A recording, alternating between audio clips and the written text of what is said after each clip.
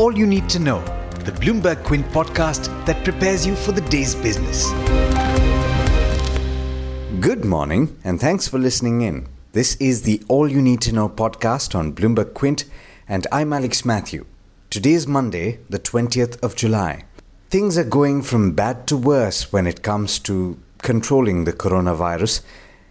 The country added nearly 39,000 new cases in the 24 hours to Sunday morning. That's the biggest single-day jump, and it's taken the total tally to 10.8 lakh. India has now become the third country in the world to cross the 10 lakh mark. This comes at a time when states are easing restrictions because the lockdowns so far have already severely impacted economic growth. The rising cases could put the brakes on the rally that we've seen in the equity markets here, but I'll let Agam tell you more about that in the trade setup. An interesting update, though, is the fact that foreign portfolio investors have continued to be net sellers throughout July. As of Friday, they'd pulled out a little over 6,000 crore rupees from the equity markets. There's good news for the agrarian side of the economy, though. India has so far received 6% more rainfall than normal in this monsoon season. The pinch of salt in that update is that precipitation in parts of North India remains deficient according to the IMD. In top business news, HDFC Bank Chief Executive Aditya Puri has said that the Reserve Bank of India has asked the bank to refund 210 crore rupees which was debited from the account of Altico Capital in September 2019. Some of you will remember that incident. In case you don't, please do read the story on the website bloombergquint.com. At the AGM, Mr. Puri also attempted to clear the air about recent top management exits and the succession plan of the bank. In the infrastructure space, as many as 401 projects, each worth 150 crore rupees or more, have been hit by cumulative cost overruns of more than 4.02 lakh crore, according to a report. In international news, the United Kingdom has indicated that it will join its international allies in suspending an extradition treaty with Hong Kong.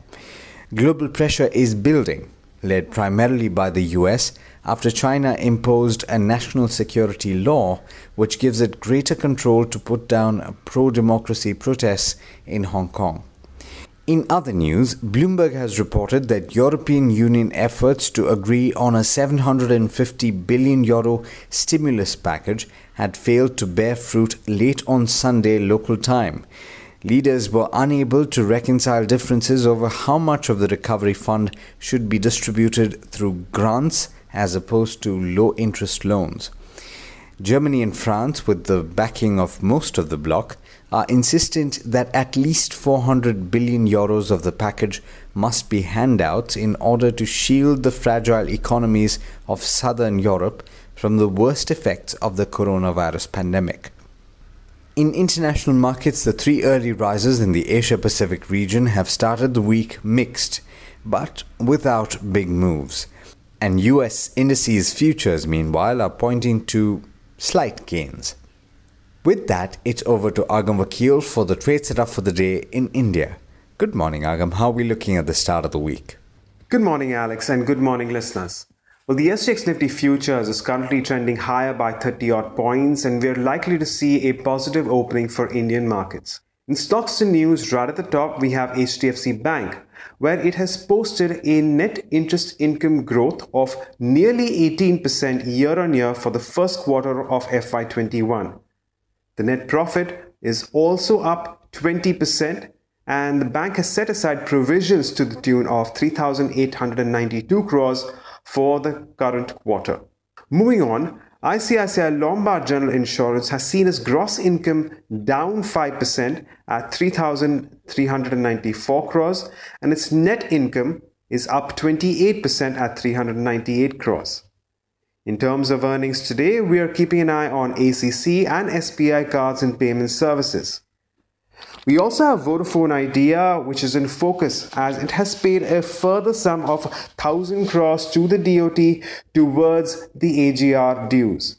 The company had earlier deposited 6,854 crores in 3 tranches, and thus far the company has taken its total payment towards AGR dues to 7,854 crores. In an COVID-19 update from Coal India, it says that its first quarter production declined 12% at 121 million tons. The continued lockdown during this period has had an adverse impact on coal dispatch from CIL, with decrease in power demand by as much as 30%. GMR Infra's JV has received an original proponent status for developing the Ninoy Aquino International Airport by Manila International Airport Authority. And finally, an update from IOL Chemicals and Pharma, which has been so strong of late. It says presently operations are on a normal scale and the company is making domestic and export sales accordingly, and therefore business has not been significantly affected by COVID-19. Now, these are just some of the stocks we can watch out for as we move into trade today, but don't forget to go through our morning edition of All You Need to Know only on BloombergQuint.com. Thanks, Agam, and as always, thank you all for listening in. This is Alex Matthews signing off. Have a great day and an even better week ahead. I hope you enjoyed listening to All You Need to Know. Did you know that you could listen to the show on the IVM Podcast app? On the IVM Podcast app, along with this, we have a number of other shows which you think you'll enjoy. Listen to Cyrus Says with Cyrus Brocha as the host. Listen to Paisa Vaisa with Anupam Gupta. The Scene and the Unseen with Amit Verma, or Shunya One hosted by Shiladitya Mukhopadhyay and myself. Check out the IVM Podcast app to get more talk content that you will enjoy.